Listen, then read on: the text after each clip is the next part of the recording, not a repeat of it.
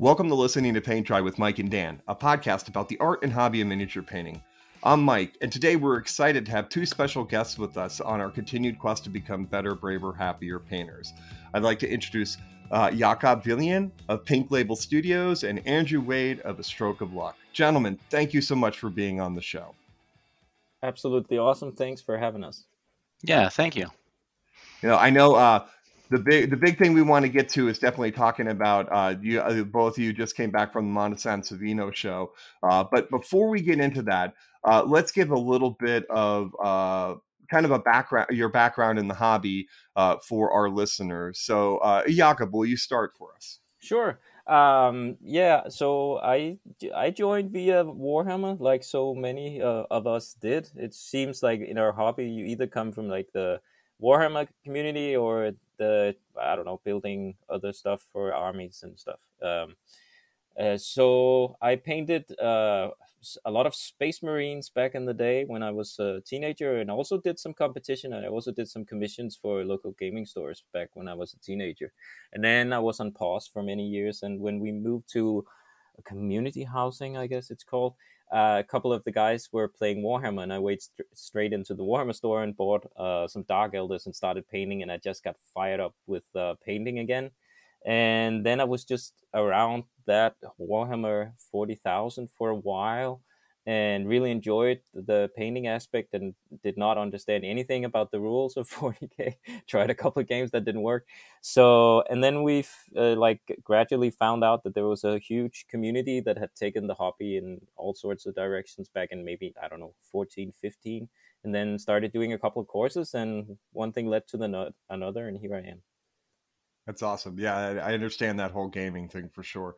Yeah, that's the nature of our podcast. Dan is the gamer, I'm the painter, and so we get two different perspectives. So when people start spouting off rules, I'm like, yeah, I got nothing. Yeah, for sure. Exactly. Hey, Andrew, how about you? Yeah, I mean, it's a very similar story, fortunately or unfortunately, I don't know. But I was actually digging around the memory banks trying to think about this question, and I realized that I had a godparent who got me into military modeling when I was like 4 or 5. And I can remember, it's a very early memory. I can remember that my dad would help me build these really finicky tanks. And I can remember taking the tank underneath my bed and clipping a piece off the sprue and gluing it myself. And I was so proud of myself back then. But other than that, teenage years, Warhammer, then life happens, and then a similar story. I had a friend, a colleague actually at university, who asked, "Okay, I found these Warhammers in my basement. Anyone want to play?" I was like, "Oh yeah, I remember that." And then it sort of took off from there. I don't know if you know much about Tomb Kings in the end times, but there was this. They destroyed the old Warhammer game and replaced it with AOS. I had bought a bunch of Tomb Kings at that stage, and then it was no longer usable. But the advantage of that was they become very profitable immediately afterwards because they stopped producing them, and there was a lot of people that wanted them. So I sold all those Tomb Kings and then funded my hobby for the next 3 years. Nice. Yeah, I remember that. I saw your Tomb Kings online actually before we knew each other. Yeah. So after that, I started doing courses like Jakob, and that's actually where Jakob and I met. We met in April 2017, that fateful basement weekend where we it was a David Soper course, if I remember correctly, and we were learning a lot about composition, but also this glazing, and that was tough for us, I remember. But that's when Jakob introduced me to Chromonaut, actually, which is our local club, which he was talking about earlier, and then we've more or less intermingled since then. Yeah, it was at Rogue Trader, and Chromonaut was sort of jumped from that. It was like a gaming club that also had a bit of painting, and Tua Co. He started the Chromonaut from that. It's totally focused on creative. In the beginning, it was supposed to be more than just like figure painting, but and it is, but it's mostly figure painting now. There was actually a funny story with the David Soper. The first the time I met Andrew, he took a picture of me Yeah. in a very embarrassing situation as I was showing David Sober my impressive progress on my little Nurgle guy that I was painting, and he said, "Well, the left side is kind of good, the right side not so much." And I said, "I hadn't painted the left side yet." And Andrew took a picture as David Sober looked all embarrassed. So that was the first time I met Andrew. I remember that vividly. The embarrassment. Oh. I totally get it. Now, the first question I have for you is, I'm really surprised that David Sober used a Nurgle miniature to paint for a class. That's shocking, right? You know, but before we get a little more into Chrononaut, talk to me. What David Soper is has been a guest on the show. Love that dude. Such a mellow individual. What was it like taking a class from him? I mean, I can't imagine myself. So, I mean, David's style is, he did a brilliant job as a teacher. He's just absolutely a stand-up guy. I'm a very big fan of his work. He's actually, I mean, we'll talk about art in miniature in a while, and he's sort of like, I don't know, a Stratovarius violin builder of the miniature world. He's so particular in his style, and literally it's just jaw-dropping to see his stuff in real life, because they're so good. And it's vastly different from how I paint, but I'm just blown away. And there are like a few people when I see miniatures that I just can't fathom how they do it. David Sober is one of those. So he's a very good teacher, and he brought us through. Like, he hasn't done that many courses, I think, so we felt very lucky to have him do that. And he introduced us to a lot of different techniques and like tips and tricks on how to use like the tiny beats and stuff like that. But at one point I was like, you have to explain, when you say glazing, I don't think anybody understands what you're talking about, because that's not what we think when we hear glazing. And he says, yeah, okay. And he mixed up the different paints, and he used like a tiny bit of paint, and you could not see that there was any paint. And then he did like 5 different layers, and he said, yeah, keep going for 10, and then you'll start to see some color in the miniature, and you go, oh, okay, that's how you actually do it. So he's just a world apart from how most people paint, and that sort of made it difficult, but I learned a lot, and it was a very enjoyable experience. Yeah, he comes from sort of a design background, so it was one of the first times I was learning more about like what contrast really means and what composition really means. So one example was, he was talking about contrast and texturing, and that was the first time I had heard, you can have different contrast and texture, like, okay, it's rough here and then it's smooth here, where I thought contrast just meant like black and white, but it actually is a much bigger concept. Yeah, for sure.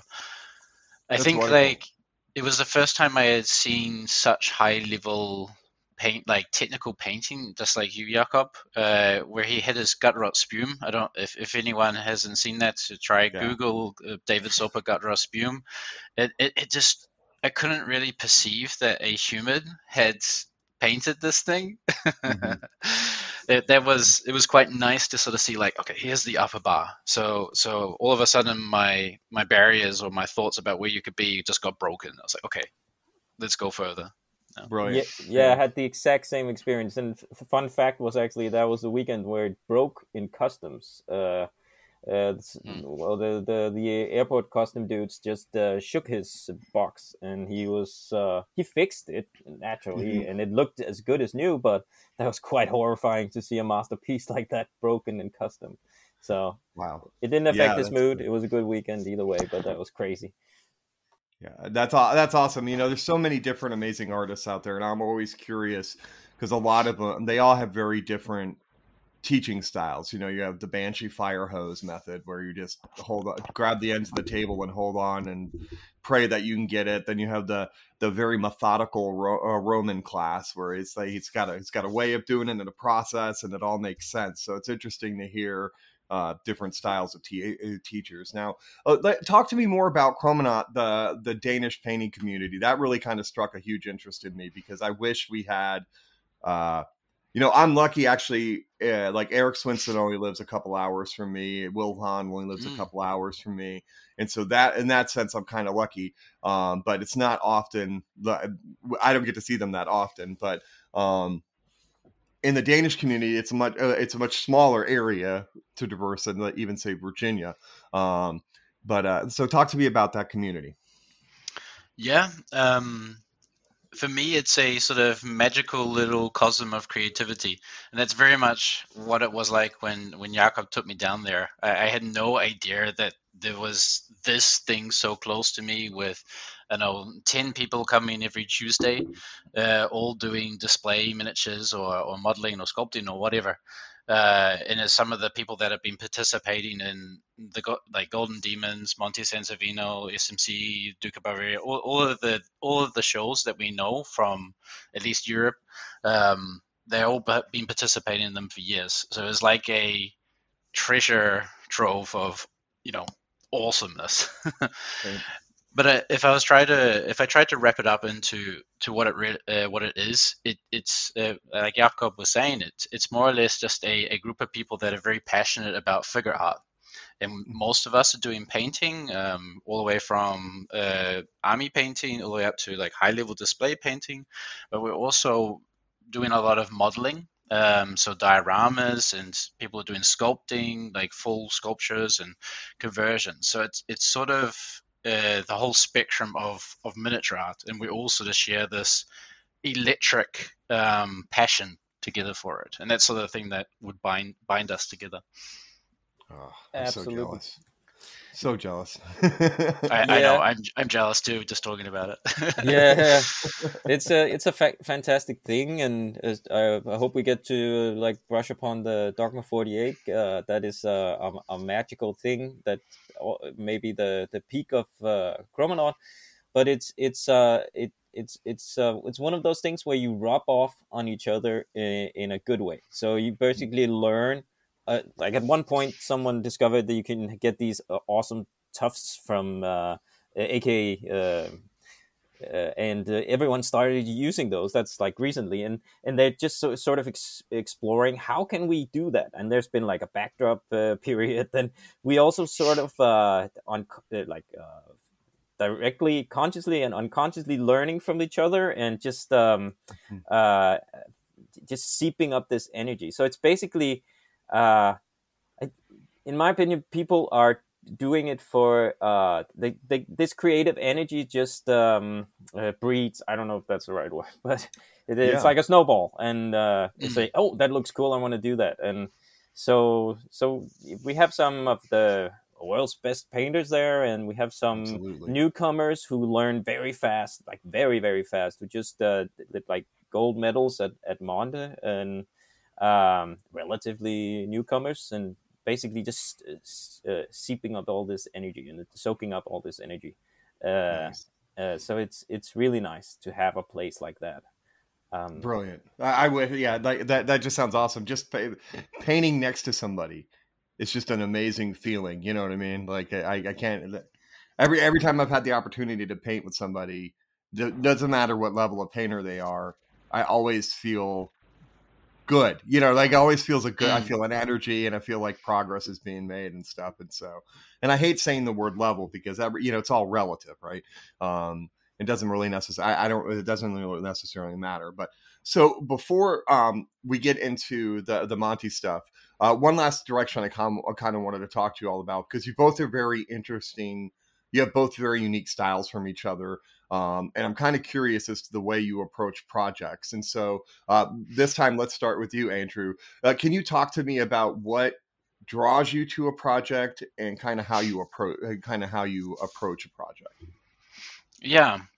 So I don't usually start with a model. I usually start with an idea or a concept. Like I might want to do we've seen quite commonly now is a lot of people doing lunchtime pieces where someone's sitting down for a lunch break, and it's much more calm and collective. And then I might start with that idea, and then I might try to, okay, can I find some miniatures for this? And okay, I have 5 potential miniatures, and then I will sort of play, when you're a kid, you used to play with Lego, and you didn't follow the instructions, you just built stuff. That's very much how I approach miniatures. I'll have a lot in front of me, and I'll have a concept where, like a place I want to be, and I'll just combine the miniatures, convert them, rearrange them, think about the composition, do a lot of sketches, ask other people at Chromonaut, hey, does this make sense? Is it a good idea? Should I try something else? What do you think? And get that feedback early on and reiterate it a lot. And I find that first part where it's just like the brainstorming with my toys in front of me, my Lego blocks, that actually takes maybe a quarter of the time for a project. So I spend a lot of time playing around in there. And when I sort of solidified it down, with the actual modeling or the sculpting or whatever I'm doing, the converting, then I'll start thinking maybe, okay, what could the colors be? So the colors are coming later. I will sort of start with, okay, can I have a black and white sketch here so I can get my value composition down? And then I sort of say, okay, what kind of colors are supporting the feeling that I wanted out of the project? And at that stage, I would sort of iterate with someone at Chromonaut again because I'm in the brainstorming phase. And then once I get some ideas and I start executing, I'll just have at it and let it sort of run free for a little bit. And then I'll stop. I'll analyze. Okay, was what I did actually any good? Maybe I'll ask for feedback again, and I might reprime the thing, or I might completely repaint half of it, or I'll chop a piece off because it's not really supporting the project or the idea, or add a figure or whatever. And I'll do this sort of like iterative process until I sort of feel comfortable that it's done. So it's a very sort of organic and backwards and forward, but it's always guided by this idea of like, hey, this is roughly where I want to be. I don't know how I'm going to get there. I might try 5 different ways to get there, and only one ends up working or whatever. But it's all supported by an idea opposed to a actual figure. That's usually how I approach these things. Okay, well, talk to me a little bit about playtime. So we'll put links to all your paint and putties and stuff up there. But you have a lot of unique work on this, but the unique work on your paint and putty page. But playtime always jumps out at me because it's such at least that's what it's called. Yeah. So that's actually a Dogma 48 project. I finished it after the Dogma 48. So I had, I think I got most of it done in a weekend, and I had maybe about 8 hours after that I used to finish it.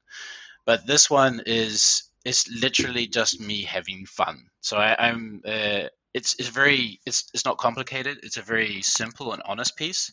It's me thinking back to when I was a kid. I was having a water fight, and I'm imagining me in this like battlefield with, I don't know, I'm a big space marine and I have my big water pistol and I'm attacking the enemy or something like that. So it's a very basic and visceral and unrefined sort of a project where I'm just playing, making a mess, using ridiculous colors, and having fun. Hopefully you got some finger painting into that one too. That's definitely. I mean, fingers, sponges, nice. Just a tube of paint on the background, just going, and then sort of mushing about a little bit. All the things. Yeah, it's really using palette knives and all sorts. Yeah, that one was really fun to sit next to Andrew and listen to, actually, because he had all the noises too. Nice. that actually reminds me of a Roman Laplante type of project. Like after watching him paint and just throwing, like literally pouring bottles of paint on stuff and moving around with his hands, I'm like, that's actually one of the first things I thought of. I'm like, that's one if Roman sees he'll like a lot, for sure. But very cool, very cool. So the kind of at a crossroads with this, because I know you wanted to talk about Dogma 48 more, Jakob. Do you want to do that, or do you want to talk about your process and how you approach miniatures first? I can just, I was just thinking about how we are similar and not so similar, Andrew and me. Well, Andrew is like my go-to guy when I need to analyze stuff that my brain can't figure out. There was at one point, Andrew, you suggested that I'd get a book, and I did get it, and I have read it. like the it's a cinematographer's guide to composition or something like that, right? And you said this is fantastic, and I just felt like it was homework because like my mind doesn't work like that. So at one point I get to this where I don't know what is going wrong, but I can see that something not working. And I ask Andrew, and he stands there for like a few minutes, and then go, oh, so what is happening is this line and here, and this is not working, and maybe if you try. And he does all this brilliant stuff that just makes me go, oh, I need that and that and that, and it becomes so much better. But my brain can't really figure it out. I'm a very sort of instinctive, not very analytical, so that that is different in how I approach stuff. My inspiration, well, I should say that it has changed within the last 3 years, and before that was a completely different. It would be, I have this model and I want to paint it, and I've sort of felt like I was learning still. I mean, I'm learning, obviously we're all learning, but at one point I felt like I was just starting to fly on my own, if that makes sense, and not care so much about, like, that takes a lot of bravery. That's even in your like slogan title. But to be able to paint without fear is something that I hear Roman say all the time. But that happened for me maybe like 3 years ago, where I do a project and then worry about how it will be received after I put maybe like the last one, or before, just about when I finish, I go, oh, people have to see this actually. So so it's sort of like I get inspiration from maybe like a song, or I see a picture on Instagram, some artwork. I follow a lot of different artists on Instagram, and or just something online, or a lot of songs actually. I get an idea of something, that an emotion, and it might start with a miniature, or I might have the visual, like what can I do with this miniature. A lot of the stuff I've been doing recently is for Nordlys Miniatures, my own little label, and it's basically one of those things where we have this concept called biz art, so we do box art, and then alternative where we convert and stuff. And so I do most of those myself, and so I usually think about a miniature, and then one thing leads to the other, and suddenly I have 5 ideas for that one miniature in different scenes and stuff. So that happens a lot, but it can also just be, sometimes I don't have a miniature. I have some idea, and that happens a lot, but I have the benefit of being able to order the miniatures done. So it actually happens. Like with the runners, maybe you've seen them. I did 2 different versions of runner. I did that for Dogma 48, and that actually started with, there was one of the very first ideas. I put them online with with a dancer, a diver, a runner, and like stuff like that, and say, why don't people make miniatures like that? And I remember Andrew saying, well, you can always just get them commissioned. And I figure, like, if you get them commissioned, you might as well release them, and that's sort of why Nordlys exists. But with the runners, I asked the sculptor Stepan Nikolaev to make a marathon runner, and he said, no, I don't want to do that. That doesn't have my interest. And I said, okay, how about we do like the original African endurance persistence running sort of hunt, and he said, yes, we'll do that. And I convinced him to make one of the miniatures without holding anything in his hand, so I could convert it to the original idea I had. So,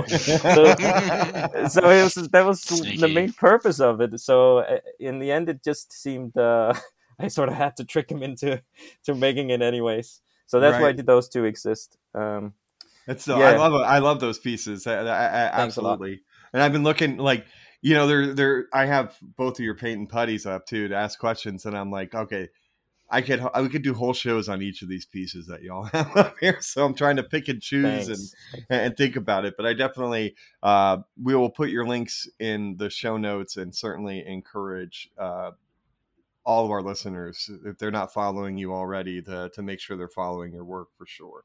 So yeah, talk to me about this Dogma 48 thing.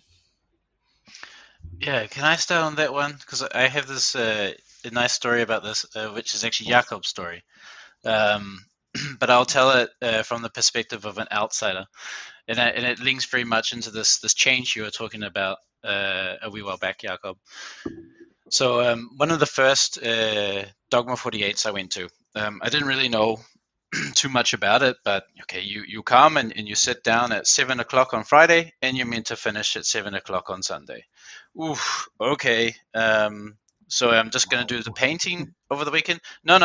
You're meant to like build the model, maybe build your diorama on Friday or whatever, do the sculpting, then you prime it, and then maybe you have time Saturday and Sunday to do the painting. I'm sorry, what? Yeah. Okay, well, let's give this a go. And I went down, and I think there was maybe like 12 of us this time that it happened, and it's like, okay, so we're all going to try this out. And I've heard that people have succeeded in the past. Great, I'll give it a go.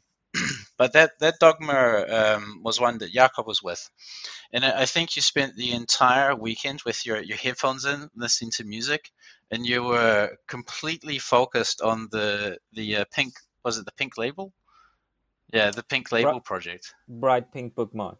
Bright pink bookmark. Thank you. Where like you could just see like this guy was in his zone, just throwing paint on. It was oils, so it was like very heavy chunks of paint and You did really a heavy. 48-hour oil project? Are you insane? They don't even dry. No, they don't. Yeah. I mean, so don't touch the stuff, and you'll be fine. Yeah, it dried afterwards. But at that stage, you were sort of like, if I remember correctly, you were sort of like searching for a feeling, or you had this problem that you're processing, and you could just see this guy fully focused, devoted to this project over the entire weekend, not really caring about what the outcome was. It was just all the energy was pouring into this project in a very like not brutal, but like intense way in a very short amount of time. So all the energy was being captured by this project. And you came out with one of my his favorite projects that he's ever done, which I actually have in my shelf up there. And it was just sort of like beautiful to watch this blossom over the weekend. And I think like it hit you pretty hard at the end of it, where you sort of allowed yourself to feel reality again, and come out of that zone that you put yourself in. But that is what Dogma 48 can bring. It can bring this really high intensive action-packed, or however you want to put it, project that's coming out of it. But it's also bringing other things, because remember I said there's a bunch of other people there, right? And you're all sort of suffering the same pain of that combined deadline, and you're all in there together. So you're sort of, you understand what the other people in that room are going through. And, sometimes it gets really intense and stressful. So you go over and, okay, how's it going? Or you catch a person when they're having a hard time, or maybe they don't know how to solve a problem. So you come over and brainstorm with a little bit and help them find a solution through this problem, rather than them giving up. So you quite often get the solution straight away, because there's a lot of knowledge down there, and there's a lot of brainstorm power down there. And a lot of people have done it many times before. So you can sort of rely on what's happening. You can rely on your team to keep you going. And then there's also like, you sort of see infections spreading. Like Jakob was mentioning about this Tufts. I think like at 1 year it was like a jungle basis, where like one person started a jungle base, and then there was this box of tufts and grass and all sorts of bits and pieces on the table, and then other people started making jungle bases, and it sort of like just spread like an infection across the rooms, where you're all just sharing the same gear, you're sharing the same paints, you're sharing the same modeling equipment, or maybe even you're giving your figures and all that kind of stuff, a lot of collective things. So you get this sort of emergent phenomenon. And then at the end of it, you line up all your pieces with all the other people that have been there with you suffering for these 48 hours. And you feel like, okay, here's my piece, but look what we did. This is collectively what we did together. Mm-hmm. So it's a really intense, focused, energetic, creative sort of spirit it's always evolving in that room for that 48 hours. And things can go really wrong, but you always have other people there to catch you, so you're safe. Even if it goes completely wrong, you're still part of it. You're still part of this creative process with the others. And if it went really wrong, it was only during the weekend as well. So it's this sort of really weird, unique event, where it's just you feel exhausted afterwards, right? You can just imagine. I usually have to take the Monday off because I can't work after that. But I think I've been rambling on a little bit, so maybe That's Jakob, okay. I'll pass it to you so you can sort of bring it back around and make a nice a through point here. Yeah, I don't know if I can do that. I can pretty much just echo everything you said. What always amazes me is, like you say, that if it goes wrong, but it hardly ever goes wrong, though. I mean, sometimes people need the final 5% and they have something that wasn't working, but they almost always create artwork, and that's really amazing to see. Also, like complete new guys who only paint army painting in their spare time, like Warhammer stuff. They create beautiful stuff during those 48 hours. And so it's one of those things where you can be brave and you have someone helping you if you get stuck, preferably in the beginning, because someone like people get pressured throughout the weekend to finish. I do endurance sports, and it occurred to me last time that it's very similar. Like you get emotionally and physically drained from having that much focus that long. So you sort of just collapse when the hour is 7 on Sunday. It's just done. And it's correct. You line that stuff up and you go, I can't believe we all did that in just the weekend, and everyone has created something really gorgeous. But it's one of those things. It's quite unique because it's one of those creative bubbles where you feel safe to do something you've never tried before.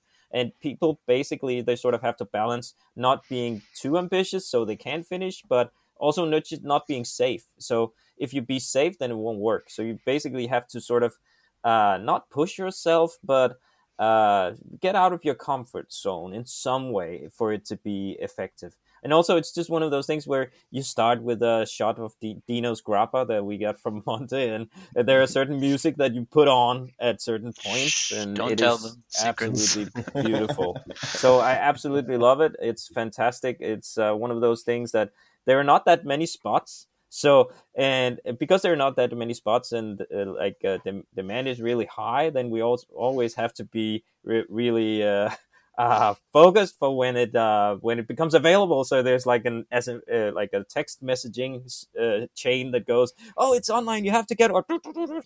So Right. and it fills up pretty fast. But usually it's possible if you want to get a spot, you can. But yeah, it's fantastic. It's just fantastic. How often does it happen? Twice a year. It's in February and August, always like that. So the next one is in February. So, all right. So if you guys are doing it again, we'll have to check in after. Like we'll have to check Yeah. in Sunday night at 7:30 and see how you're doing. You know. Yeah, and it's actually pretty cool. But pieces that are made during those 48 hours, they almost always do really well at competition, even on master levels, like competing against stuff nice. that, because it's basically you create something that is emotionally driven, and you have to sort of kill your darlings and figure out how to do something effectively, right? If you have only 48 hours available to you, you cannot like obsess over how to do NMM on an axe or something. You have to make it work in a shorter amount of time, and that drives you to think about the story and the emotion and the overall impact, and that creates something that's much more effective, because keeping focus throughout a project that you span out over maybe 3 months is really hard. Yes. So doing it over 48 hours is something I think people react really heavily to. So it's amazing to see someone doing that for 48 hours and like really deserving a gold medal at Monte Masterclass. That's like, I still can't believe that happens, but that happens a lot. You kind of, I mean, I think it's important to think about timescales here, because as you say, if you take 3 months to do a project that's about some really passionate situation where, I don't know, someone's yelling, throwing a throwing axe or whatever at the enemy or something like that. That is a really like passionate and involved scene. Like guy, like maybe there's fire and everything, and he's got blood in his eyes and all that kind of stuff. But then you take 3 months to sort of gently make that happen. It's not mirroring the emotion or the effect that you're trying to achieve, which is like, I'm yelling in your face right now, you have half a second to live kind of a thing, you know? Right. So capturing it on that much smaller scale and you capture the energy that and the way that you're thinking actually. Like the mindset is always there of I want to make this guy look like he's trying to attack someone or something like that. It's much easier to capture that than if you try to do it over like 3 months, right? Because if I guarantee you, maybe you have this amazing idea at the first hour, but I bet you can't actually put your mindset in exactly the same way as you were in the first hour at the end of those 3 months, unless you have like some maybe a song could trigger you or something like that to put you back in the mindset, but it's very unlikely. So you end up with a project that at its core is confused with itself. It's interesting that you talk about it that way too, because I find that when I do a project, and it's definitely if it's got like kind of an emotional core of it, the bulk of like the colors are there within the first 2 days, right? And almost everything after that is just refining. You know, like even if it's 30 more hours of work on it, it's all just refining. But the basic idea is already sketched out and everything. And I feel like that's sometimes why I lose momentum and stuff, because I've already poured the emotion in. Now I'm doing the detail shit, and it just gets, you know, it's where you kind of can get bogged down on that stuff. So that makes a lot of sense why the shot. Now, does anybody sleep at all during the 48 hours, or are you? That's super important. I think the first one I got like 5 hours sleep in both nights, and it trashed me. So I realized, okay, prioritize 8 hours sleep each night, and you'll be way more effective and way more efficient. Right. 20 hours of good painting is better than 70 hours of bad painting. I mean, exactly, it's just nothing, you know, there's no ifs, ands, or buts about it. That's pretty awesome. I love this stuff, hearing about all these communities. It's something like Saturday is probably like from 10 o'clock until 3 in the morning. It could be something like that. And then Sunday you arrive at 11-ish, something like that. So it's quite a lot of painting. You do a long stretch of painting. But yeah. That's pretty cool. Yeah, like I said, kids are starting to come home. All right, so now that I'm starting to get noises in the background, I'm going to do something to let you guys talk for completely. Let's get your impressions of this year of Monte, and I also want to hit on Jakob. You had mentioned something about the American style of painting, etc. Sure. That I wanted to get into more about more with you. So I'm just going to throw the prompt out there, and you go. Okay. So we can talk about Monte. Monte is absolutely fantastic. I cannot recommend it enough. This year we had the pleasure of receiving a lot of people from the US who had never seen it before. And it was really interesting to see Monte through their eyes, sort of to feel their passion and excitement. Because you sort of go, yeah, this is awesome. Because this is my third time there, but you can basically just see, this is amazing. You're in this medieval city. It's like a castle, and it's fantastic. And you have beers in this place, and there's all this great art and all these great artists collected in one place. And so, and tiny that's how place. Yeah, it's tiny, and it's one of those things that probably should move to a bigger place because it's too tiny, really. But that gives to the energy of it. It's you can go in for half an hour and look at miniatures, and then you need to go out to breathe because it's so small and there are so many people. But that's part of the enjoyment, really. Monte is fantastic. It's such high level. It's every time we talk about going to Monte, it's we look forward to this weekend of, well, it's many things, but it's basically looking at the fantastic miniatures. But what's unique about it is that it's such a silly, fun, cozy experience where you meet the world's best painters, and they're your best friends during that weekend. There are hugs and there are drinks and chats and throughout, and it's fantastic. Like this year, I got to meet a lot of people that I had never actually seen in real life. Like my friend Kyle from Canada, Kyle Maitland, and that was just fantastic. I've been talking to him for, I don't know, 4 years or something, I don't know. And we talk very regularly about our pieces and stuff like that. And just seeing him in real life is fantastic. And also all the Americans coming over that I'd never seen before, that's fantastic. So, yeah, It's Had you great. met Will in person before, Monty, or No, was I had not. I had not yeah? met him before, but we chat regularly as well. So I actually met him on the stairs, and I go, Will, and he looks up at me and goes, "Who are you?" And I say, "I'm Jacob." Oh, Jacob, because we never see each other in real life. So it's one of those things. Yeah, it's fantastic. Yeah, Will. Yeah, we actually get to spend a lot of time with Will, but he's I haven't met really anybody that full of energy and Nah, enthusiastic it's and amazing. hardworking at the same time. I mean, He's the dude best. just doesn't stop working, Yeah. working hard. So it's great that you got to meet him for Yeah, sure. and also, I mean, you as I mentioned to you, it was fantastic to see the different types of painting, the styles of painting, and I had a lot of thought about that whilst I was there, and also afterwards. That it's so different, and I can't figure out why.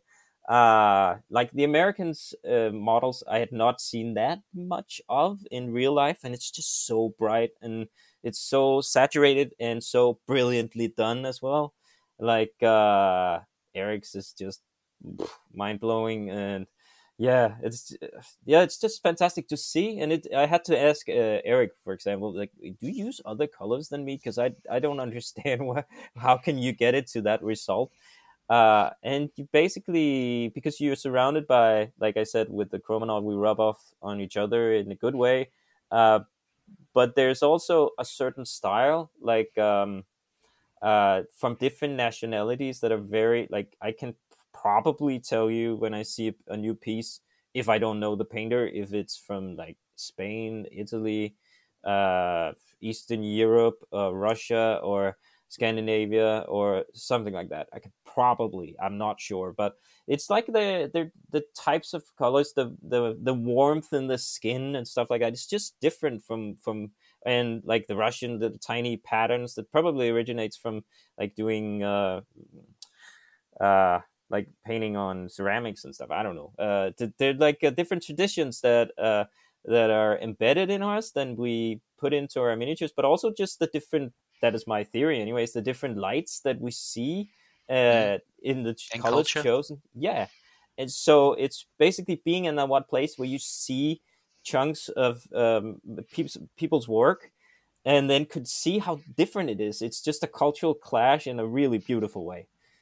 Mm. Yeah, Eric is just like on a rocket ship right now. I don't. yeah, That yeah, every time I see a yeah, piece of his, it's like 20 times better than the last one, and you're like, how the fuck was that possible? yeah. Right? How did it go? You know what I mean? Like what the leaps and jumps and Yeah, That's fantastic to watch.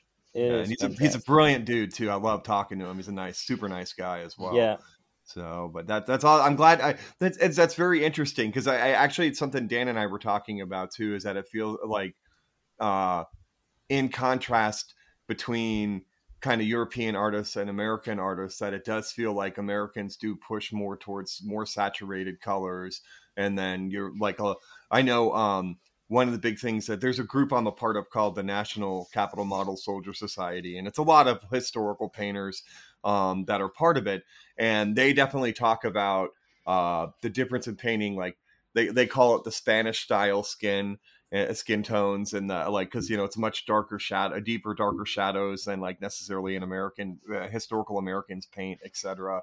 And so it's interesting to see how it kind of flows across different maybe we don't do it purposely, but we kind of do it by default, like influence each other's styles of painting in our geographic location. It's kind of interesting. Well, how was Monty for you, Andrew? Uh, Monty is something I've done since I was born, as far as I'm concerned. I think actually my first time in Monty was 2017, and I was more or less forced to go to Monty. One of our local guys, Tua Kai, is a legendary painter for, I don't know, 30 something years now. He's been around a long time. He knows a lot, and he knows a lot of people. But he was very, very pressing that I should go. My opinion was, why the heck would I go to a competition? That sounds like the dumbest thing ever. Because I'm doing this for myself. I'm having fun. Why do I want to tell someone why do I want someone to tell me that my fun is bad? Like, go away. But he kept saying, "Oh, Andrew, it's like this little town in the middle of nowhere." Okay, why do I want to go to a town in the middle of nowhere? It has really great food. Okay, great food, and it's just like the whole town is descended and taken over by people that actually think the same way and like doing exactly the same stuff as you, and they all want to talk. Okay, now I'm kind of like understanding a little bit. And yeah, there's also a competition, but mostly it's just so you can show each other the stuff that you've done over the past year. So you show each other stuff, so you can sort of like, I don't know, get inspiration and share ideas and maybe inspire some other people. Okay, this is sounding good. And that's it. That's exactly what Monty is for me, and it was the same this year. It was actually beautiful that when we arrived, we fly to Rome, and we take a 2-hour car ride up, and then we go up this mountain up to Monty. We park the car, got our suitcases. We walk to this little square where everything happens.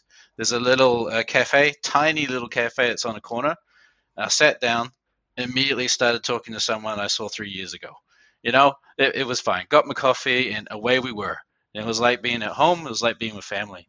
So I mean, I'm super biased, so you're only ever going to get that opinion from me. Yeah, there's great miniatures there. You typically see the best miniatures from the year usually. Yeah, and it's just really inspiring. A very like electric kind of environment where everybody is ready to talk or wanting to talk. And it's also a little bit weird because our hobby is very introspective. We spend a lot of time by ourselves doing this thing. Yes. And most of us are introverts because it's a hobby that sort of matches that to some extent. And then all of a sudden we're like super social for 4 days in a weekend. Right. Where we're talking, it's quite a strange environment to be in. Right. Okay, I think I just rambled again. No, it's okay. That's exactly what it is, though. It when you get together with a group of like-minded people that have the same focus, passion, I think it makes everybody comfortable. And so the reasons why somebody's an introvert are kind of thrown out the door when they're basically with a couple hundred people that are just like that have the same, passion as them. So it makes a lot of sense to me. I mean, when they said COVID lockdown, I was like, hell yeah. I can sit in my basement and nobody's going to bother me. I don't have to go and see anybody. That's wonderful, But like when I go to ReaperCon and stuff, I'm not. I'm a very different person. I'm like out there. I'm like, oh, I want to meet everybody and see everybody. Because it's like that one's a little bit different than the gaming conventions. Is because like if you were to go to the Nova Open, they kind of have a tiny painting area. And I know Adepticon has a place where people paint under Fort Wapple, but it's still kind of small. But when you go to ReaperCon, you walk into this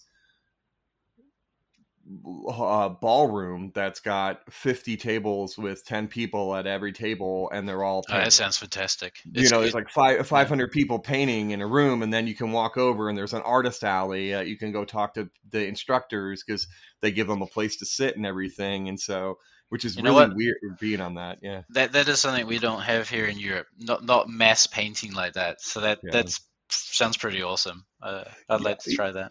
Yeah, ReaperCon as well. I learned. I went 2 years ago, and I'd been going. Like I started back in the hobby, and I did it in high school, and then I came back to it a bazillion years later when my son found my box of Space Marines in the basement. I started 2017 is when I got back in the hobby, and I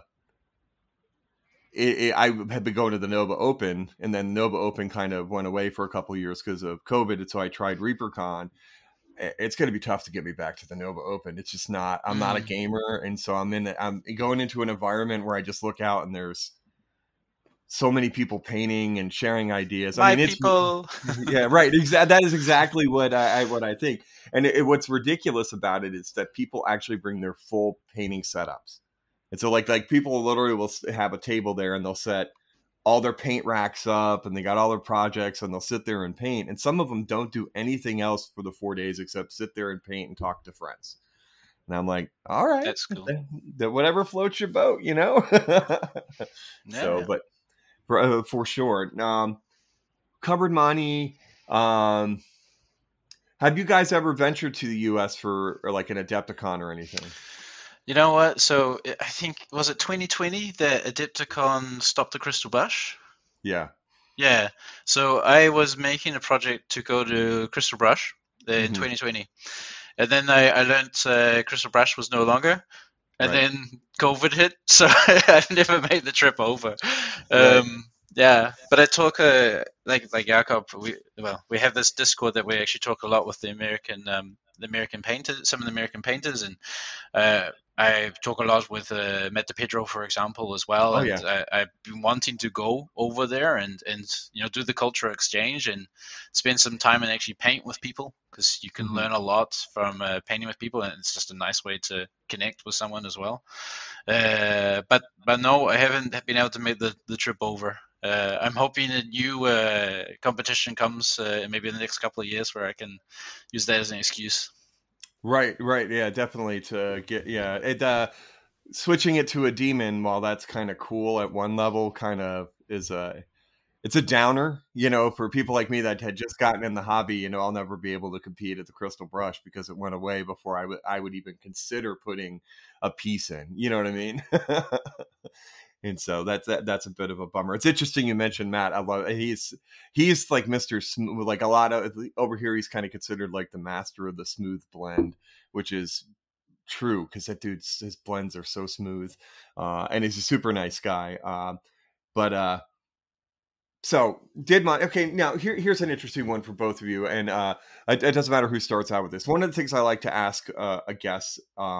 Is there a model out there that hasn't been made? And now this isn't really fair in context of Jakob, because he could just call and have it made now. Is there something that you would like to have made that hasn't been made yet? I typically give the example of the characters from Stephen King's Dark Tower. I would like to see the Katet created. What about y'all? Yeah, all the time. That happens all.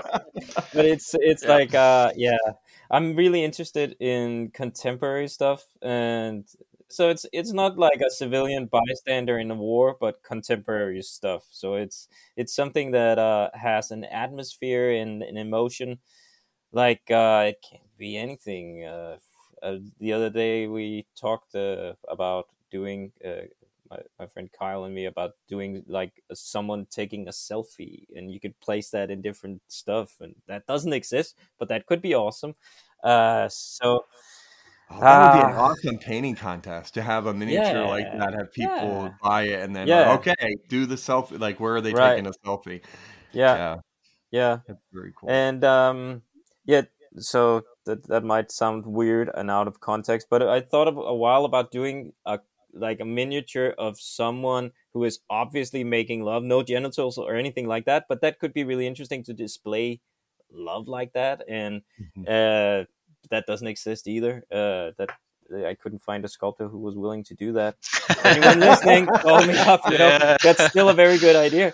But have you tried an American sculptor? I mean, we have no limits over here, right? Maybe.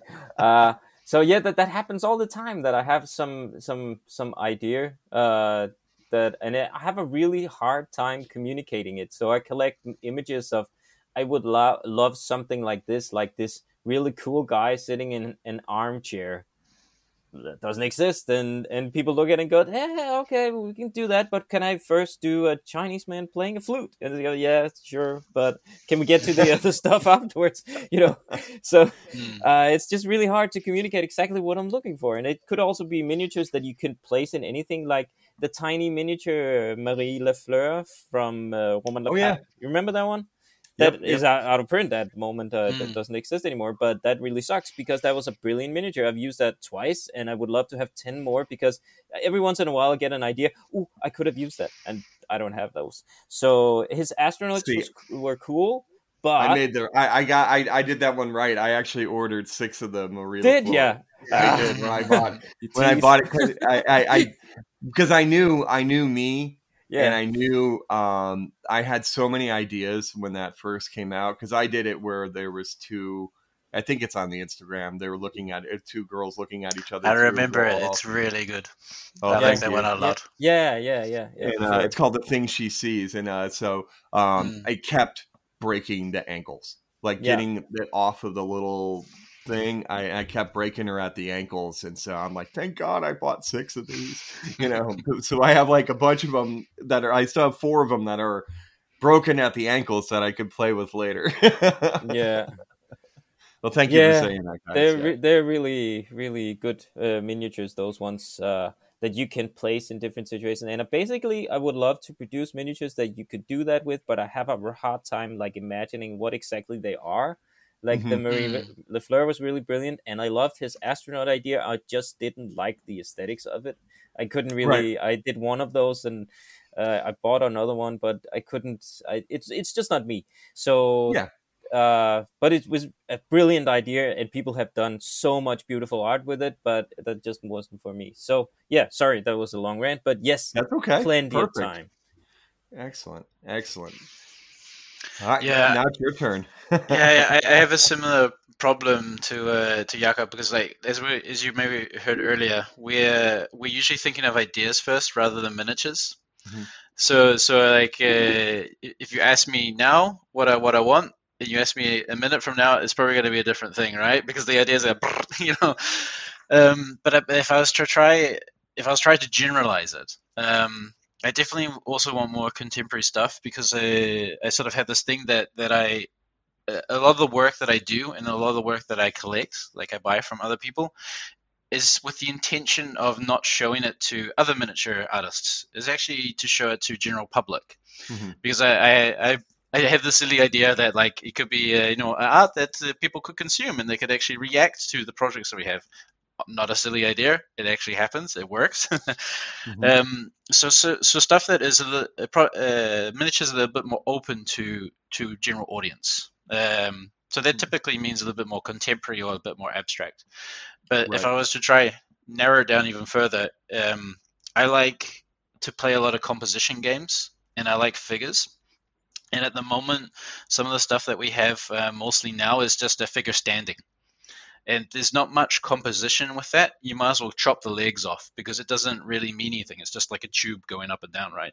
So if you have more figures that are like sitting or leaning over a table or crawling or, I don't know, like stretching in an unusual way or like twisting their torso to like look behind them or something like this. Stuff with a little bit more than just a person or a concept artist standing still. That's definitely something I think we could benefit a lot from. Other than that, if I could say line decker. I think line decker paintings could make great miniature art. That would be my choice at this immediate second. Oh, nice. Yeah. And speaking of that, Matt has a show in Washington State right now. So yeah, definitely the nature of what we're doing, I feel like, is growing. You know what I mean? Like there's definitely how it's reaching out into different venues, especially with stuff like you did, like the Painter's Journey. Mm-hmm. I think people are just kind of blown away between the palette and the night, and I think it's called the Painter's Journey, something along those lines. That's amazing. So let's do this question because I missed this before. Are there particular artists that you look to for inspiration? Whether it doesn't have to be miniature art, but like what I say that you're probably going, oh my God, there's so many. What is the first artist that comes to your mind? I mean, that's really hard to. I mean, there are artists that when I see their pieces, I go, "That's brilliant!" Nearly every time. There for sure those. I rarely look for inspiration. The funny story was that I bought a model from Kiro. You have to, Right. you don't have to, but that's like a dream for a lot of people, just to have the ability to look at his stuff in real life, right? Right. So I wrote him up and said, "So what do you have?" And he says, "I have nothing," because everyone I he have sells nothing for everything you. to collectors. Yeah, exactly. And I go, "Okay, cool. Can you paint me something?" He says, "Okay." At the minute I'm sort of at the moment I'm painting the one that he taught a class on textures. He has this. We call him Mr. Sassy. Actually, he's like the pilot standing there. He's Right. really Right. cool. And I said, okay, that's brilliant. He can do a lot of different stuff, and I can appreciate his style and whatnot. Mm. And he goes, yeah, that would also be great for like learning. You could use it for learning different techniques, and that didn't occur to me at all. It's just appreciating his stuff. It's Mhm. just really fantastic. I had no intention of like studying it in order to learn. That might happen as a sort of positive side effect, but it's just to appreciate his work.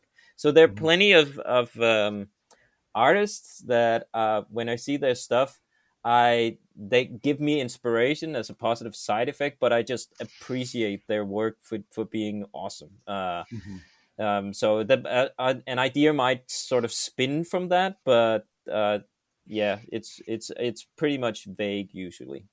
Mhm. Fair enough. There can be okay. There can be like people. If I want to really like study NMM, I would know which artist to approach. Also, Kirill usually, Well, right. Yeah. uh, there might be stuff like that. If I used like, I would know if I was going to study how people do leather, then there would be. I look at Magnus Fairbear's, Magnus Mhm. Fairbear's his stuff, or something like that. Or Kirill's again.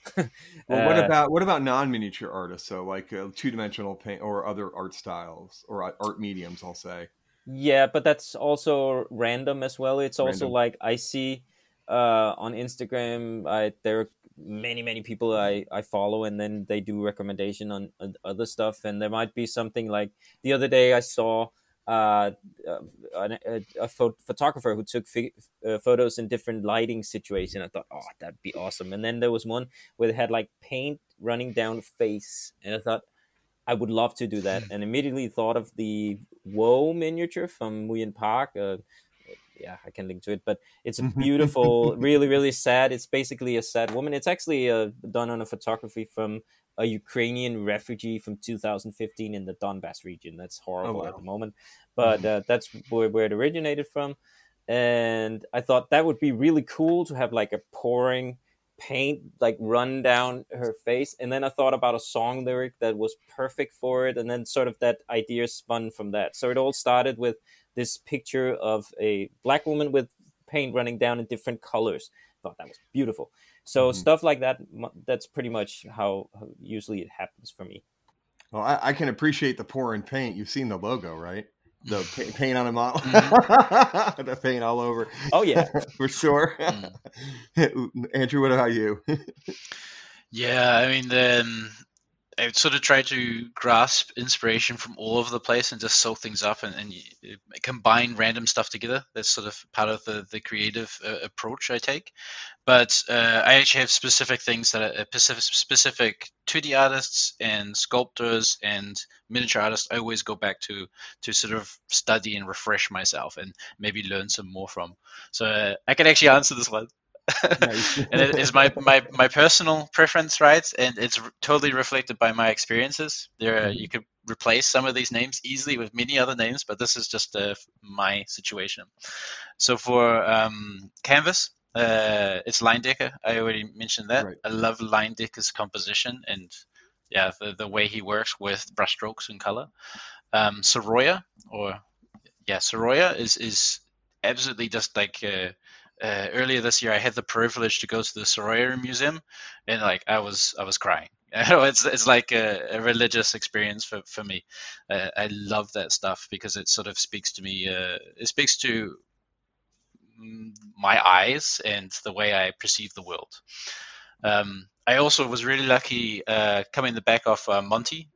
We had a day in Rome, and I went to the Borghese Museum Yeah, I where saw the pictures of that. Yeah, absolutely. there are the Bernini sculptures are there, and they are just incredible to see in real life, and you sort of I feel I feel a little bit bad that you have these other sculptures around them, because you have the Bernini, which is like beautiful composition, works in all angles. There's always something interesting to see. It's just super well designed and executed. And then you have some other sculpture, and you're like, oh, there's no comparison. It's in the same room. Right. It sucks for them. Right. But Bernini is like amazing for sculpture. And then that's how I feel when I put my minis in a contest. You know, I'm like, crap! Why did I put mine next to that? Damn it! Now I look like a third grader. You know, we're all in our journey. Yeah. Funny story, actually. At the Duke of Bavaria, I think it was 2018. Kirill won Best of Show with his Demeter, the vampire that has this bright orange underlight and bright orange eyes. And they had to remove that model from the shelf when they're doing the judging, because everyone sort of just gravitated to that. So there was no way to judge anything else if the Kirill model was on that. So they had to take it away, otherwise we can't do it. Yeah. 2 years in a row at ReaperCon, I've done kind of tiny dioramas. And the dioramas that have won Best in Show there have been like, 2 years ago, it was Aaron Lovejoy, Voldemort on like in this whole book, downstairs massive thing. This year it was this probably the largest Godzilla I've seen in person done. And my little time, like the year before I did it in a champagne glass, I had a champagne glass, which had and this one was this year was a little box frame, right? Diorama, because I was doing a 3D zombie movie poster thing. And for some odd reason, my pieces keep getting moved right next to these massive like things. Like the little girl diorama that I did was next to the Great Unclean one on like this massive, it was next to Sam Lenz's one that won Best, which is the other thing I'm like telling people, I'm like, if my diorama gets moved next to yours, you're a shoo-in for Best in Show, right? But like I kind of have a tendency to do tinier dioramas, and they just keep I think the other thing it was next to was like these 4 Imperial Knights battling, and I'm like, those things look like they crapped my little, it's not fair. Don't put it next to it. Anyways, I apologize. I digress. So which one do you want to do first, Jakob? Do you want to talk about the Wanderer, or do you want to talk about art versus craft? No, the Wanderer was basically just a comment on what we look for in miniatures and creating your own, and sort of the way of telling stories. Well, we can so that sort of doesn't fit the topic anymore. I suppose we're not recording. You'll cut this. We're not organized. We're never organized and go back and forth, so it doesn't matter. All right. So certainly, let's talk about the craft versus art and miniatures versus the craft. Yeah, so with what's basically, there's a lot of stuff happening in the miniature world at the moment, and there are some people pushing towards more artsy stuff, and it's really, really good. There's and some are at Chromanaut, and it's fantastic to see the sort of the bravery to go in other directions, but I also find it a bit curious that sometimes you hear this, that the miniature world is not art, it's craft, and I feel that's such a strange discussion, and to state it like that. And I wonder why there's a sort of a hesitancy to bridge into calling it art, because I totally get that some of the stuff is just the craft stuff. If you take Kirill stuff, much of the stuff is crafty, but I don't want to write it off as that, because it's really hard to say, unless you're doing a model where you say, I only want to learn to do freehand on this model, or something like that, then what you're doing is art. It's such a strange thing. And I have an example of it. He did this, one of my favorite models of all times is the Sir Nicholas the Unclear. I think it's a fantastic model. If you don't know it, look it up on Putty and Paint. And I usually use this as an example when you do this discussion of art versus craft in our miniature world, because that sort of exemplifies it. Because on the one hand, it's basically a really nice painted model. You have a perfect representation of the materials. The blue cloth is beautiful. The NMM is mind-blowingly good.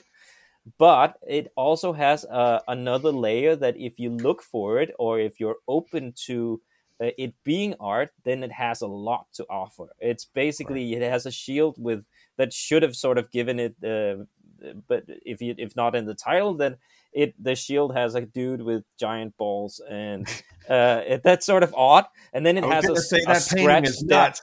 Yeah. And then it has a scratch down his face, and even the model itself has the scratch, and there are all these tiny hints that the painter has a lot to say with this Mhm. model. And that is really interesting, because to me, the whole point of the model is basically to say that you're not paying attention, Right. that I'm doing something, and you are not understanding what I'm trying to portray. That's sort of my interpretation of it. And that sort of makes it ironic if you look at Kirill's stuff and say what he's doing is craft, not art, because that's the whole point of the model, really. So to me, anyways, it's just I remember Banshee did a comment on one of Andrew's pieces. Andrew is a brilliant artist. Sorry you're here, I have to say it out loud. You are. You do amazing art. And Banshee was right when he said this is art. But what he said was finally art. And I remember in the comment that I was like, but okay, it's beautiful art, but lots of people do art in miniatures. It's present everywhere. If people do a perfect portrayal of an emotion, even in a fantasy setting, that's art, and to me, anyways. So Mhm. it's But I basically when you do something that is emotion, storytelling, and something that is not with the purpose of learning or with the purpose of getting likes on Instagram ish. And you do Mhm. something that has something to say, basically. And that's a lot. Right. That's most, if you basically dive into um, uh, paying attention and putting in the effort, really. Right. I have Go for it. a lukewarm sort of perspective on this, because like sometimes it's just a matter of who is observing the model, who is the viewer of the model, Mhm. because it's so often you can just walk past models and disregard them as okay, that's just someone has done some models, that's very nice. But at different times you're actually ready to sit down with one of these models and actually look at it, and then you start perceiving it as art. So the same person can go from this is just a painted model on a table to wow, what's going on here? Oh, this is something. There's something else going on here. I'm getting, my neurons are exploding or whatever. And it can actually be that the person who's producing the model might say it's art. Someone receives it as not being art, but it could also be that they're saying no, this model is all about craft. But then there's a viewer that sees it as art. Mhm. So like it's like one of the most extremely subjective topics. It's point in time is it's the point in time dependent. It's how it's displayed dependent. It is person dependent. Yep. I don't know. It's very hard to sort of bother defining it for me. I'm very okay with people saying it's craft, and I also sometimes see I see stuff as craft as well. I also see a lot of my own work as craft, but I'm not really interested in saying like, "Hey, you, this is art. You have to perceive this as art." What I might say is, "Hey, if you looked at it this way, then maybe you might like learn something or feel some sort of nostalgia back to when you were a kid, some memories getting sparked, or Right. maybe it makes you think about a concept in a different way." And then if it's up to the person to take that step and start looking at it that way. It's their choice. This is how I see it in my mind. Sure. Um, Yeah. so I'm very fine just putting it out there, displaying it in a way I think is art, and then letting people perceive it and making the choice for themselves. Sure, I want to say you're right. That might have been a bit like insisting on it, but it's just like I feel that it should rightfully be more than just we're just painting like A to B miniatures and following guides and stuff. So there's a lot going on, and I sort of just feel like giving credit to all the brilliant painters who put their heart into painting miniatures. And here, can I just want to throw this out there and let me see what you guys think about it. I think uh, I debated with my wife for a long time about this because she had never seen the hobby, only knew it from a little bit of a gaming perspective because she's has 4 older brothers. And so my whole thing to her is that when we were talking about it was, doesn't the subjective nature of it all, in and of itself, whether you say the word craft or art, doesn't it, that subjective nature make it art? Right? Because calling it craft is an interpretation. Calling it art is an interpretation. Art in of itself is always an interpretation because 2 people look at the same piece and think different. Like, I guarantee my wife and I look at a painting and we're not even in the same ballpark as our interpretation of it, right? And so, I guess I don't know why craft isn't in and of itself isn't art, because some of the craftsmanship and the craft work that I've seen is art. You know what I'm saying? Like, to me, like, I guess I've kind of moved. I used to have this mentality of like, okay, the tabletop painters are there, right? And they have a function and they paint functional stuff. But I've also seen the tabletop painters that take their time. It's not just about three colors up. You know what I'm saying? Like, there's all different. Even though they're gamers, they still take the time to do non-metallic metals on their armies and stuff along those lines. So I guess I've kind of in that world stopped thinking about it anymore, right? And I know Banshee and I got into it a little bit in his class about that, like about, you know, why are you so focused on saying that word art when it's there anyways, right? It's already there. And even if you tell somebody it's art, if they don't think it's art, you're not changing their mind, right?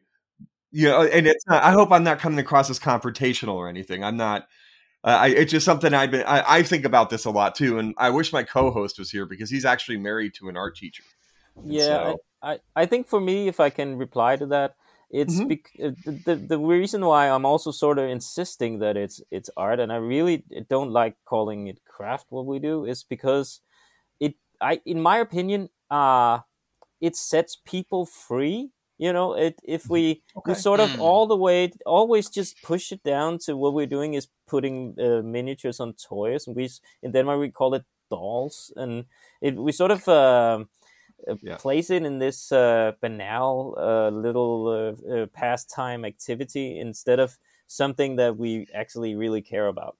So, and it's also, if people sort of all the time are talked to as if they're just doing crafty stuff, then they might be hesitant to play free. And that's, for me, that's a really important thing, to be able to play free without worry and without there's so much stuff that we do, and because social media is a big part of our hobby, and we constantly think about the receiver, the people seeing it, and if the people seeing it are someone who neglects the art part of it, then we're all stuck in this rut of just guides to NMM from A to B. So that's why I like the idea that we talk the art up and we say this is part of our hobby, and we appreciate it for that. Obviously, it's not that important if we call it one thing or the other, but it's really important for me that we don't call it only craft. Yeah. Okay, the art is freedom thing is a compelling art that is very compelling. Yeah, that is, the way you phrase that is a very compelling. Yeah, I'm gonna have to think about that, because now you also just wrote my little "Better, Braver, Happier" thing at the end. So thank you. Yeah. Sorry about that. But no, it's an important point. If we're going to play free and be happy about it and not worry so much and be braver, then we need to be able to show our emotions without fear of someone calling it silly. You know, so. Like I said, it took me several years to be able to do that, and I still worry. I still worry about when I do stuff. Is this too much?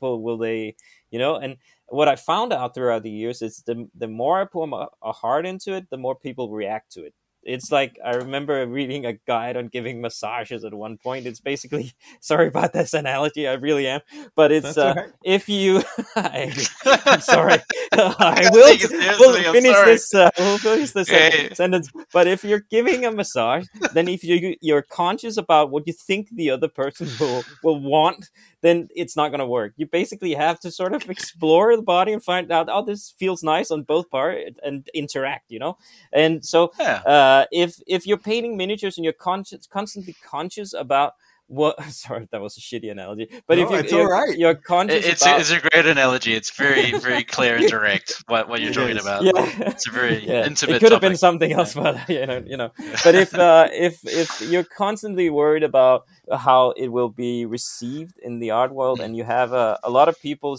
insisting that we're painting toys, then you can't play free. That's just not possible. So, and it requires a shitload of bravery to be able to play free, and it really, really does. And yeah, that was my I point. can remember a while back, Jakob, when you kind of came to the realization that you didn't need to show people your projects. I could see it, like you had this like sparkle in your eye. It was like a weight was off your Yeah, shoulders, and you're like, all yeah, right, like I don't have to show people projects, and then yeah. it's And it's I my remember, choice. I remember that point actually, because straight after I saw this joke I was like on a joke Facebook thing, and it said like someone had run a marathon and didn't post it on Facebook, and I thought that was so funny because it's basically if you tell someone paint this miniature, but you cannot show it to anyone, people go what? What? Because we paint for competitions, we paint for showing it on Putty and Paint or Instagram or Facebook, and that's basically it. Always has an end receiver, some sort of purpose. So, like I remember Tua told me about some wood artist who did like hundreds of beautiful wooden carvings of figures in his garden, and when he died, people discovered them.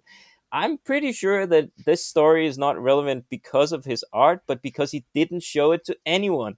So, so that's the interesting part of it. Like, because the next notion would be, why would you do it if you don't show it to anyone? So, perhaps the greatest exercise you could possibly do is find some sort of voice that you want to portray, but the exercise is whatever you do, you destroy it.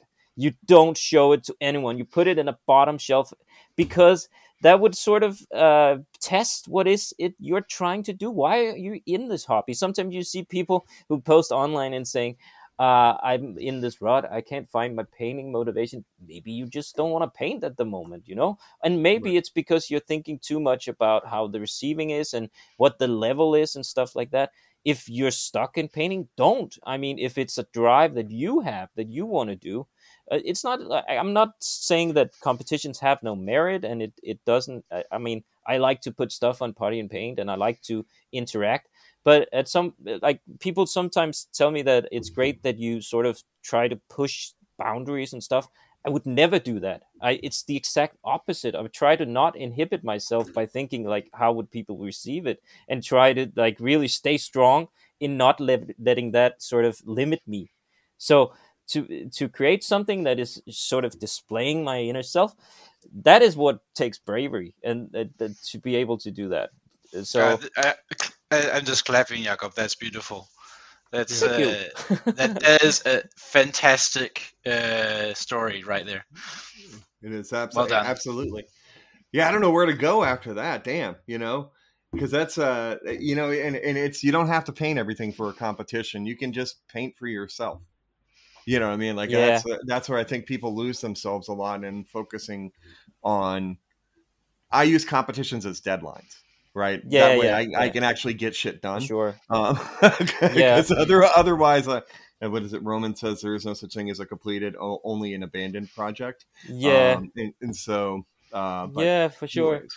And it's But also yeah. Sorry, Andrew. I think it is important to sort of make the remark that like this kind of conversation that we're just having is not something that everybody responds to, because we are diverse. We are coming to this hobby for different reasons. Sure. So I think it's more about like putting up the flag. Hey, you can do this too. It's available. It's in this community. Don't feel uncomfortable or unsafe about it. It's received, so we can sort of allow people who like this kind of thing to explore it. Because it's not, as you say, you're trying to say it's not all about the craft. Just vice versa, it's not all about art either. We're all coming here because we love painting miniatures or making miniature projects and showing it to each other in one form or another, or actually just doing it because we like it, and that's totally okay. It's like Banshee. I re-listened to the episode before we started this talk. I listened to it today and yesterday, and he speaks about this, that he likes all these different musical genres existing. You don't have to listen to heavy metal, but it's nice that it's there, so it gives you the option. That's sort of the same thing. You can appreciate that people really paint like David Sobel. We spoke about that earlier. I would never paint like that, but I really love it. I hear sometimes Magnus Fairberg, Magnus, he speaks about, like, because he paints in a very muted, beautiful palette. He has perfected his styles over years, and it's very much his own. But he sometimes says that people joke around that, hey, here's something with color, and he says, I love things with color. I just don't paint it like that. But I love seeing how people express themselves with color. I get blown away by it. It's just not how I paint.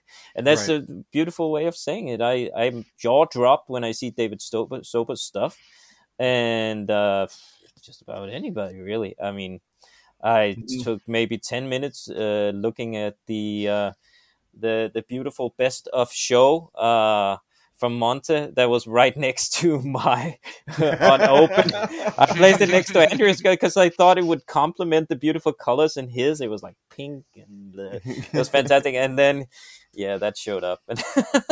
So, yeah. Eric's got a different. It's an interesting how early he is in his painting career and how fastly he developed his style.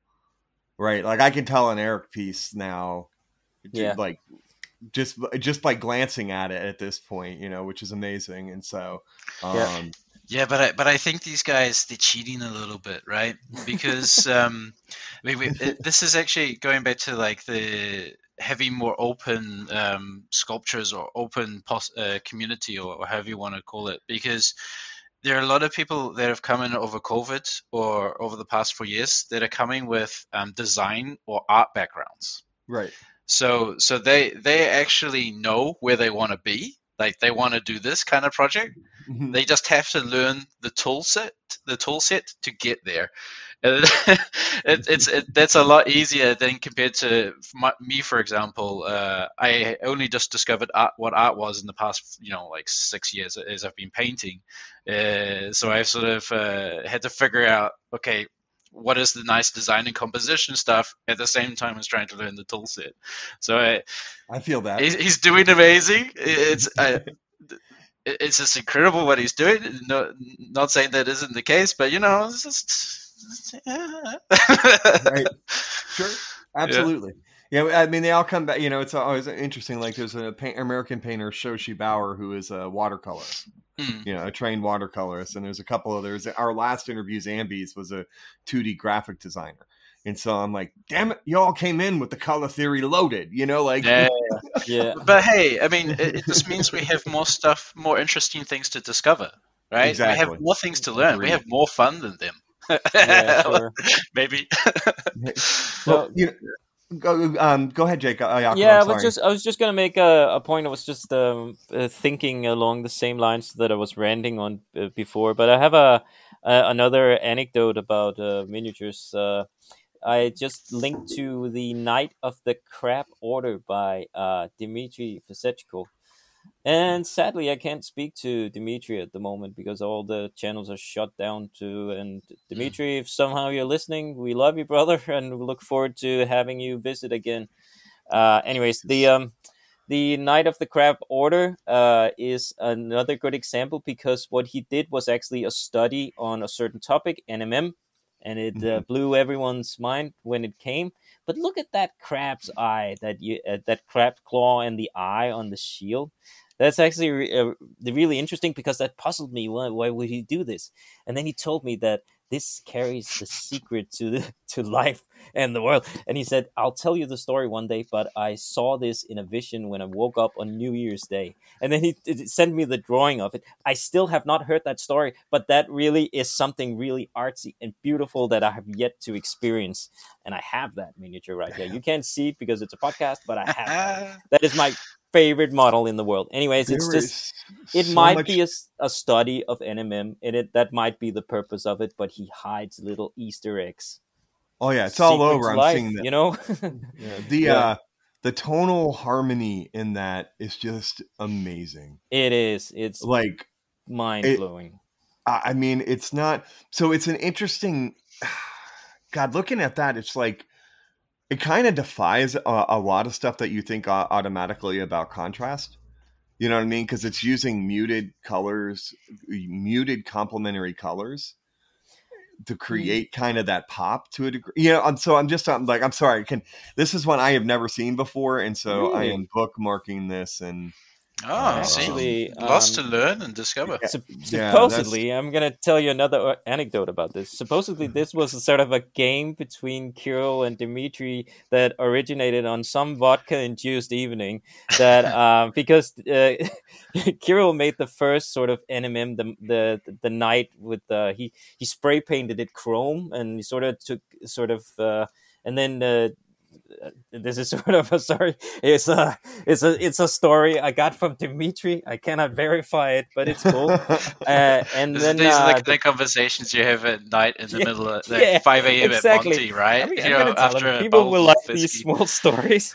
And so he did the first NMM. He spray painted one chrome and then took pictures of it and tried to paint how that reflection looked realistic, and it was amazing. But it had the reflection of his inside house. So Dmitry said, "Well, you can't do that. You have to paint it sort of in a sort of forest or something with the environment." And Kirill supposedly said, "Well, if you're so smart, why don't you go do that?" And he made this. So they sort of spent a while, and that's why Kirill had that period of doing mind-blowing NMM. It's perfecting that style with the reflection all around. And if you read his giant manual book, the Bible, there's guides on how to do that few people can actually follow, because it's amazing. It's amazing.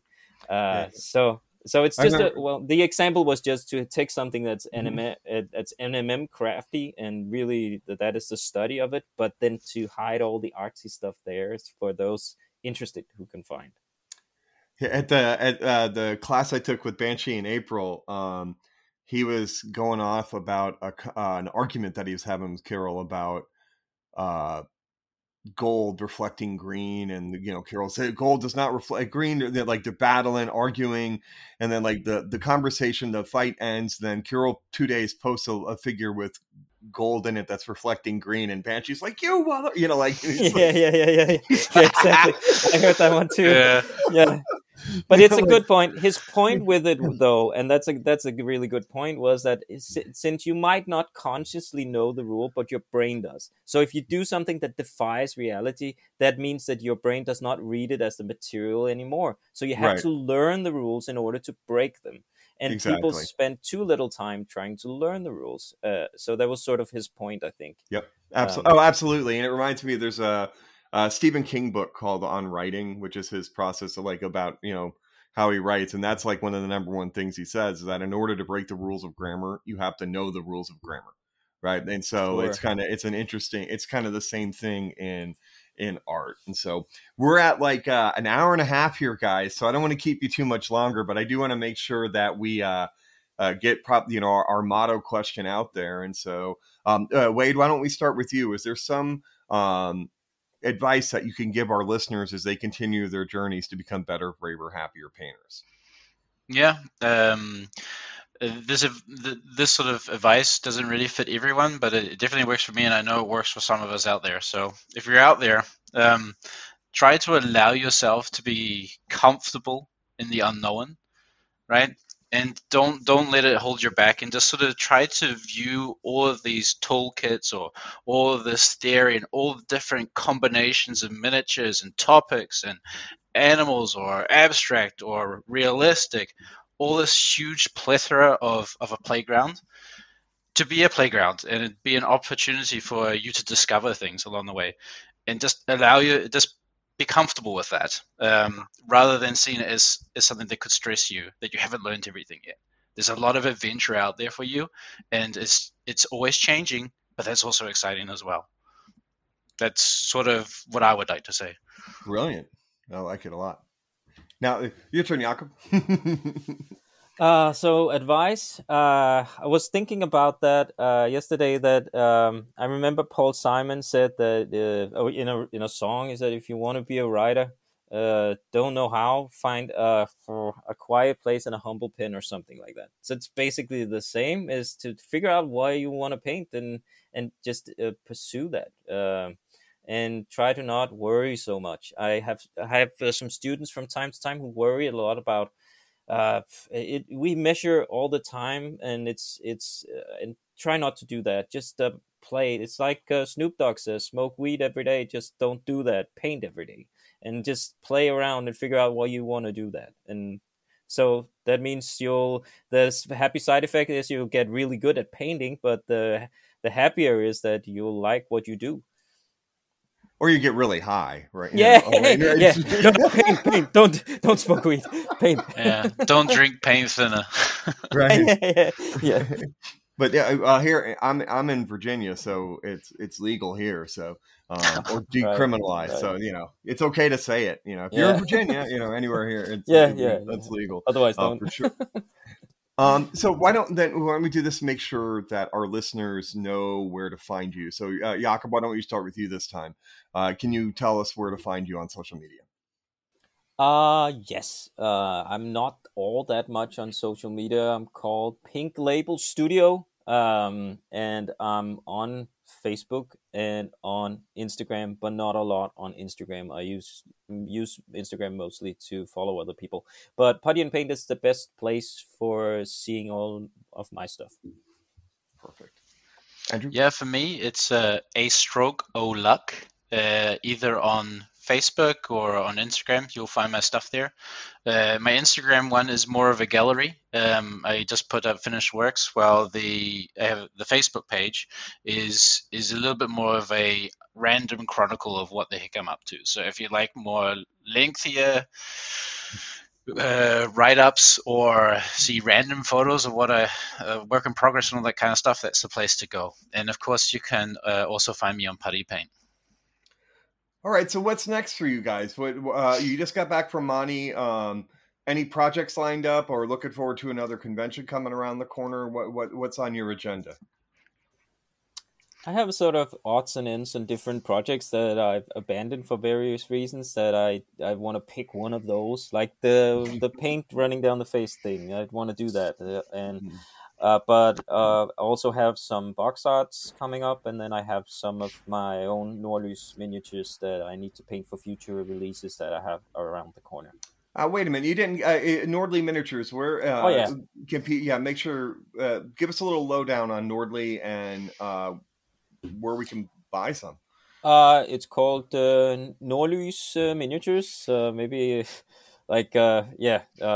if you find me, you will find that stuff, because I link to it. Obviously, that's the way it goes. And it has a webpage, and you can get to it. It's mostly like it's contemporary stuff, and not a lot of historical. A little bit of fantasy, but mostly like everyday non-war situation with people around the globe that is sort of peaceful, and often with animals and stuff like that. Perfect. All right, Andrew, how about you? Yeah, well, I'm actually feeling pretty fresh and ready to rock and roll, because it's been 3 years of gathering projects. For World Miller Expo, I took 25 projects.